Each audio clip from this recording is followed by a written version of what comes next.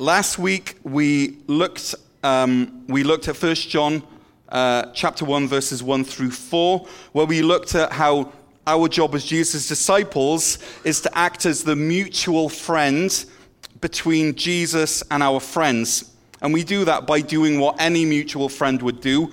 We make the introduction. So we say to our friends, Mike, I'd like you to meet Jesus. We say to Jesus, Jesus, I'd like you to meet Mike. We're the mutual friends. And we talked about, rather than using the term sharing our faith, which can fill us all with a little bit of fear or a lot of fear, instead, why not simply view it as inviting your friends to a party at Jesus' place where your friend is the guest of honor? And how do we do this? We do this by, number one, remembering, and number two, by proclaiming it. So first, we remember our experiences of Jesus, those things that we've seen, that we've heard, that we've seen with our own eyes, those things that our hands have touched. This is the language that's used in 1 John chapter 1. And then we proclaim it. We let these memories and truths, after we've remembered them, we just let them flow out into natural conversation as we talk with others. That's how we make the introduction between Jesus and our friends. That's how we invite them to this party at Jesus' place that's been given in their honor, by remembering and by proclaiming. And while we're doing this life of remembering and proclaiming, what we're doing is that we're giving our friends a sample of this life with Jesus, a sample of the real thing, just like we experience when we go over to Costco. And when we give them a sample of the real thing, what we're letting them do is to make an informed decision as to whether they want to enter into a friendship with Jesus themselves, whether they want to attend the party at his place, whether they want to become a citizen of Jesus' kingdom.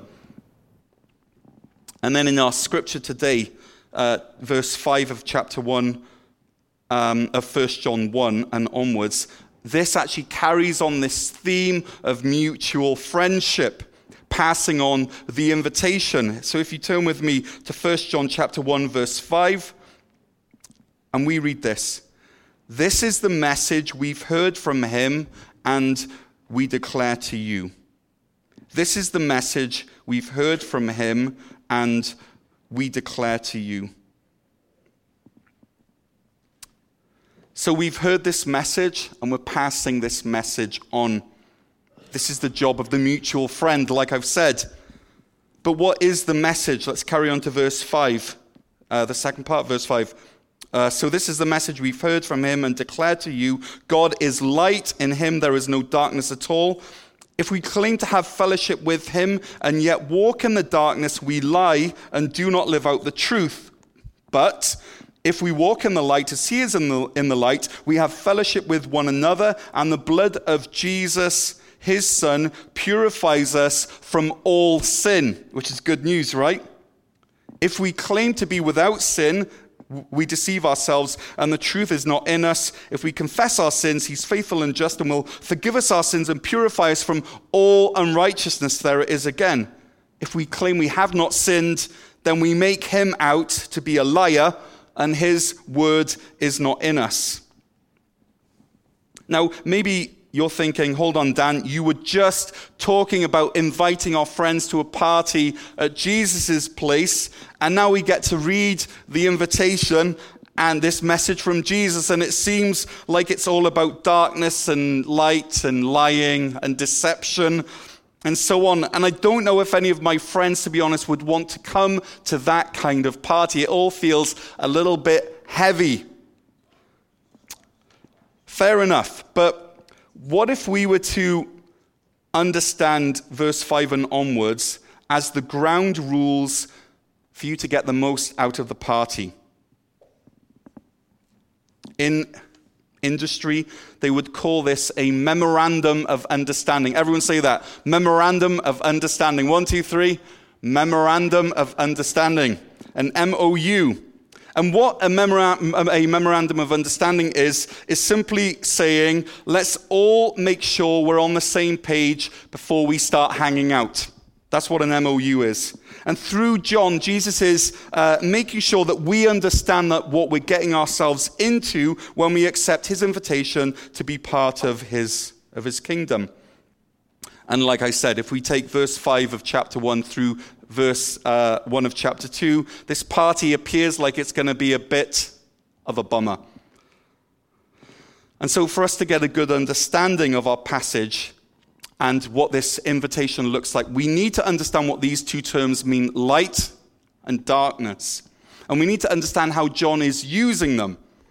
And for us to understand that, we need to visit a castle. In Wales, we have this castle called Castell Carreg-Cennen. It's been a ruin since 1462, but it's still standing. It's about 4 miles from this town called Llandelo in the Brecon Beacon National Park, and it sits above the countryside on top of this kind of limestone hill or mountain. It's really quite amazing. Now, in the 1200s, Castell Carreg-Cennen was captured by this guy with the amazing name of Rhys Vychan ap Rhys Mechall. Okay, ready? 3, 2, 1. Rhys Vychan ap Rhys Mechall. Have to be careful how you pronounce it. It sounds like you're swearing in church. And Rhys actually captured this castle from his own mum. Now, Wales has many castles, but Castell Carreg-Cennen is kind of set apart because it has a tunnel that runs underground. And this tunnel ends in this natural cave. And the neat thing about this tunnel that goes under the castle and this cave is that there is no artificial lighting at all. There are no switches to turn on. So you need your cell phone or your torch, your flashlight with you if you want to find your way to the cave at the end. And then when you reach the end and you turn off your torch, you are plunged into absolute blackness. Like, it's the kind of blackness that you can only withstand for so long until you start to imagine something creeping up on you and you can't see it. It's a darkness that you can feel. It's a heavy darkness. Now, I want you to imagine that you're in this cave at the end of the tunnel, running underneath Castell Carreg-Cennen, and you're with your mates, and you've already done the whole spooking each other thing. You've tried opening and closing your eyes and seeing that there isn't any difference at all. You've spoken out loud and listened to the echo of your voice off the wall of the cave. You've had your moment of quiet contemplation, pondering, the deeper things of life, which is kind of what happens when you're in a dark cave. So really, you're done with all that the cave has to offer you. It's now time to go back to the light, back to civilization. But prior to you even saying, okay, now it's time to go back, so prior to you switching on your flashlight, your mate who's with you says, well, I'll be off then. Which is weird, because you can tell that he's not switched on his torch yet. And so you point out the obvious, your light's not on, you can't see anything. And then he responds really confidently and says, no, it's great, I can see great. I can see, the cave walls and the tunnel. The light is really bright. This is amazing. I'm going to head out. I'll see you in a few. Now, you are totally confused at this moment, but your mate strides off and he's absolutely confident. But it's not long before you hear 3 sounds, one very quickly after the other. The first one is the sound of a boot tripping over a stone.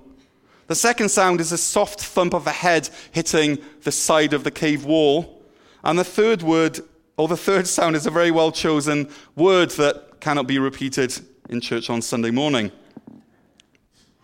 And you try not to laugh. But that's what John is trying to get at in 1 John chapter 1, verse 5, through to the end. It's the whole idea that someone can be walking in the darkness and yet maintaining that they're walking in the light, that they can see. It's ludicrous. It's a stupid idea. Verse 5 says, God is light. Verse 6 then says, if we claim to have fellowship with him and yet walk in darkness, we lie and we do not live out the truth. Now, John's not talking about feelings or opinions here. He's not sharing his thoughts, and you can choose to leave it, or take it. You can't say, well, that's not how I view it. That's not my truth. That's your truth, John. That's not how John presents this at all. John presents this like he's stating a fact. If the lights are off and you're claiming the lights are on, then you're fooling nobody except yourself. John pulls no punches at all when he says that if this is true of us, then we lie and we do not live out the truth, which is kind of nice, polite Bible language for John grabbing the lapels of someone's jacket, shaking them in frustration and saying, what's going through your head right now?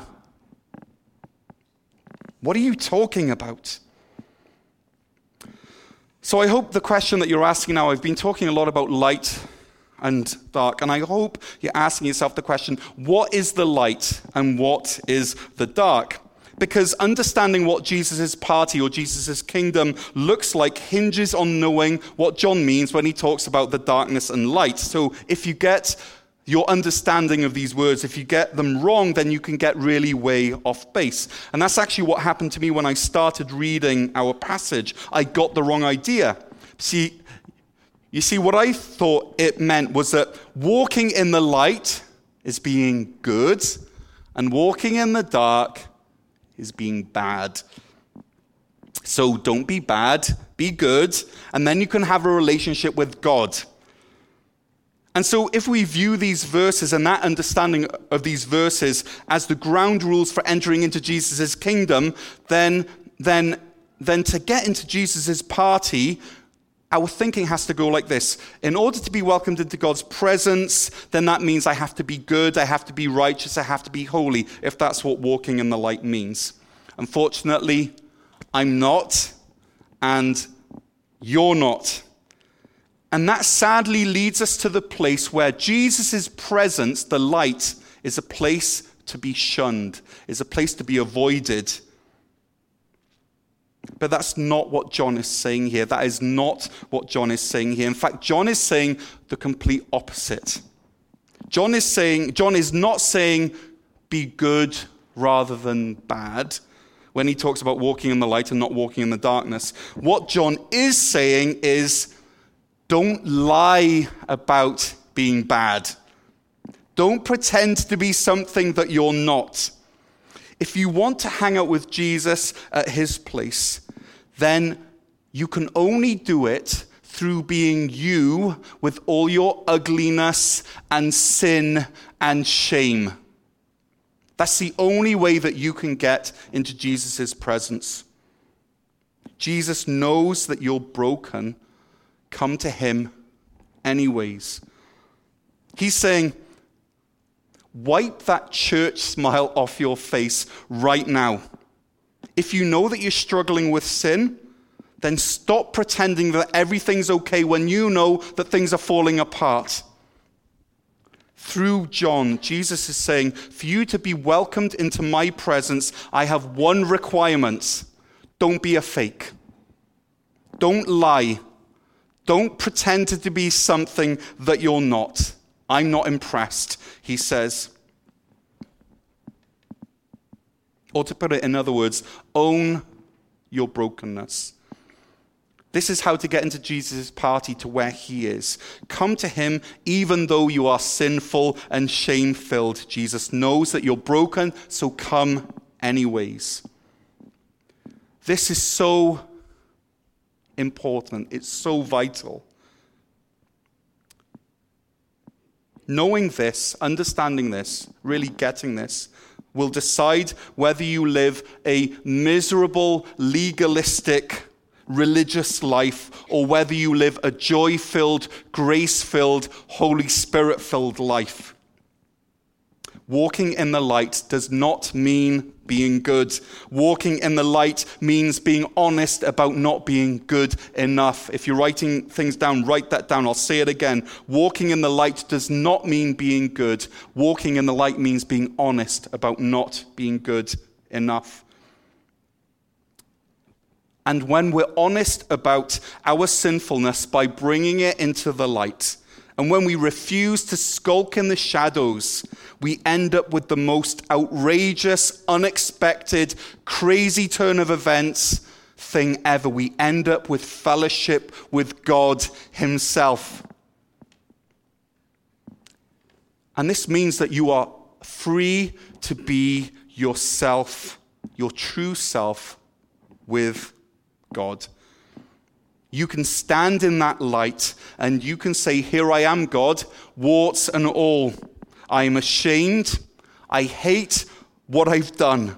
I deeply regret the choices that I've made in life. I've sinned against you. And rather than recoiling, rather than shunning you, rather than saying, you make me sick, God instead grabs you and wraps his arms around you and he welcomes you into the party. That's how you get in. And all of this takes place in the light. So is this true? Is this really true? Can we really believe this? Well, what does it say in verse 8? It says, if we claim to be without sin, we deceive ourselves and the truth is not in us. But then verse 9 says this, if we confess our sins, he's faithful and just and will forgive us our sins and purify us from all unrighteousness. Now, we know this verse so well, but we don't know this verse at all. We don't really get it. We don't really live it. You see, what this verse is saying is that God embraces you and his holiness makes you holy. Jesus isn't contaminated by your sin. Instead, Jesus contaminates your sin with his purity and holiness and righteousness. And this light of this honest relationship with him spread through every cavern of your soul. And if you know anything about science, light beats darkness every single time. The dark cannot extinguish the light, but the light displaces the dark. Like what John writes in his gospel, chapter 1, verse 5. The light shines in the darkness, and what? The darkness has not overcome it, and it never will. Never will. So the darkness of sin in you cannot overcome the light in Jesus. But Satan, our enemy, our arch enemy, who only wishes you ill, he wants you to believe that it's safer for you to stay in the shadows and maintain a facade rather than come into the light of Jesus Christ. But Jesus knows that you are broken. He knows your doubts. He knows your sin. He knows your shame. He knows your regrets, every single one of them, probably even more than you do yourself. And he says, come anyways. This is the hope of the gospel, that as we bring our true, sinful, hurting selves to Jesus, we're not rejected. The darkness does not win, but we are forgiven. We are purified. Verse 7 of 1 John 1 says, but if we walk in the light as he is in the light, we have fellowship. Amen? Okay, let's pause there. Because you would think that after everything that John has said up until now, you would think that he would complete this sentence by saying, if we walk in the light as he is in the light, we have fellowship with God himself. After all, he just made this really compelling case that darkness equals no fellowship with God, and so you would think that light equals fellowship with him. But that's not how John finishes the sentence in verse 7. Read it. He says this, but if we walk in the light as he is in the light, we have fellowship with one another.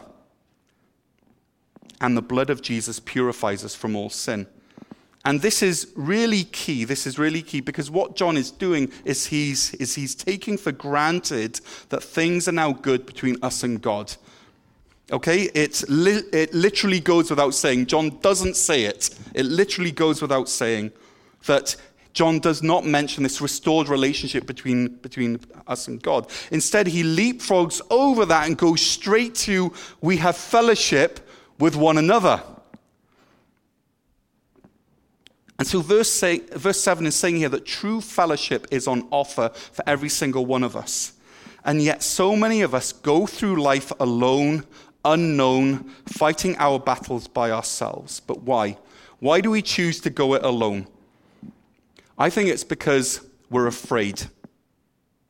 Last week I said that we've been fooled into believing that faith is a private thing, that to be a good Canadian and a good Christian is to keep it to ourselves. We've been taught that we should be afraid of people seeing the real us with our sins and our weaknesses. We're afraid of being rejected or judged.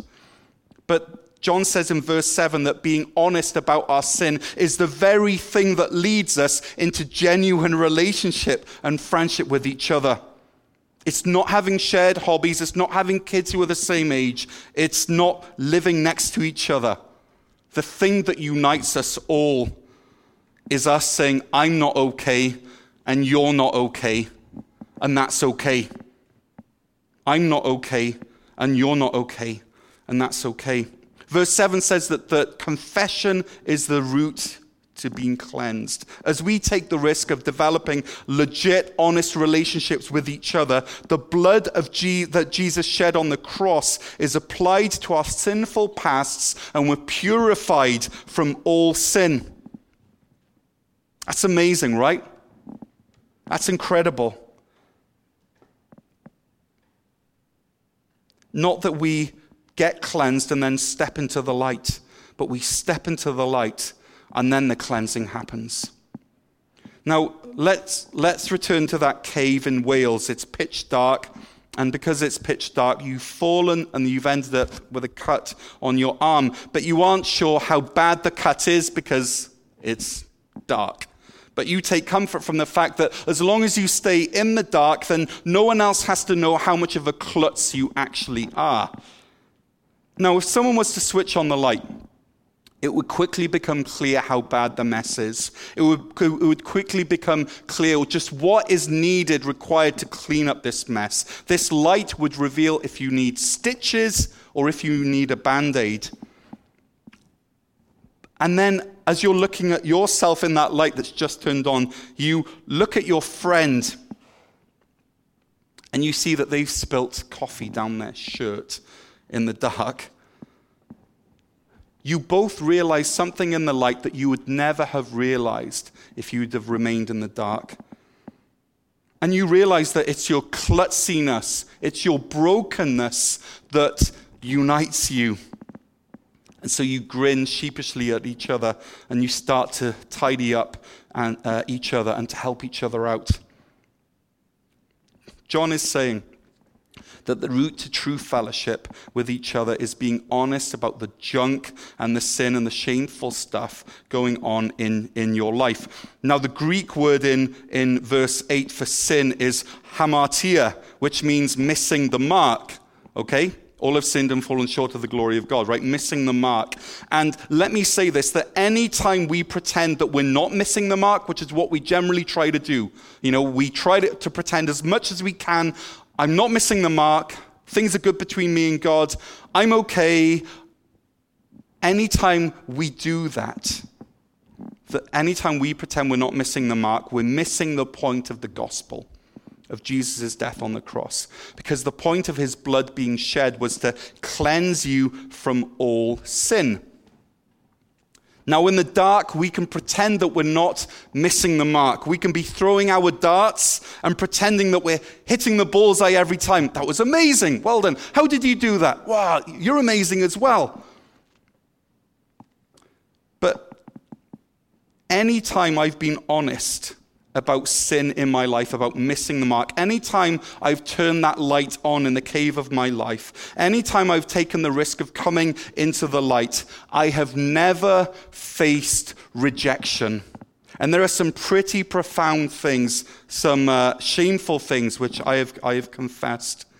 I've never faced rejection from God or my friends.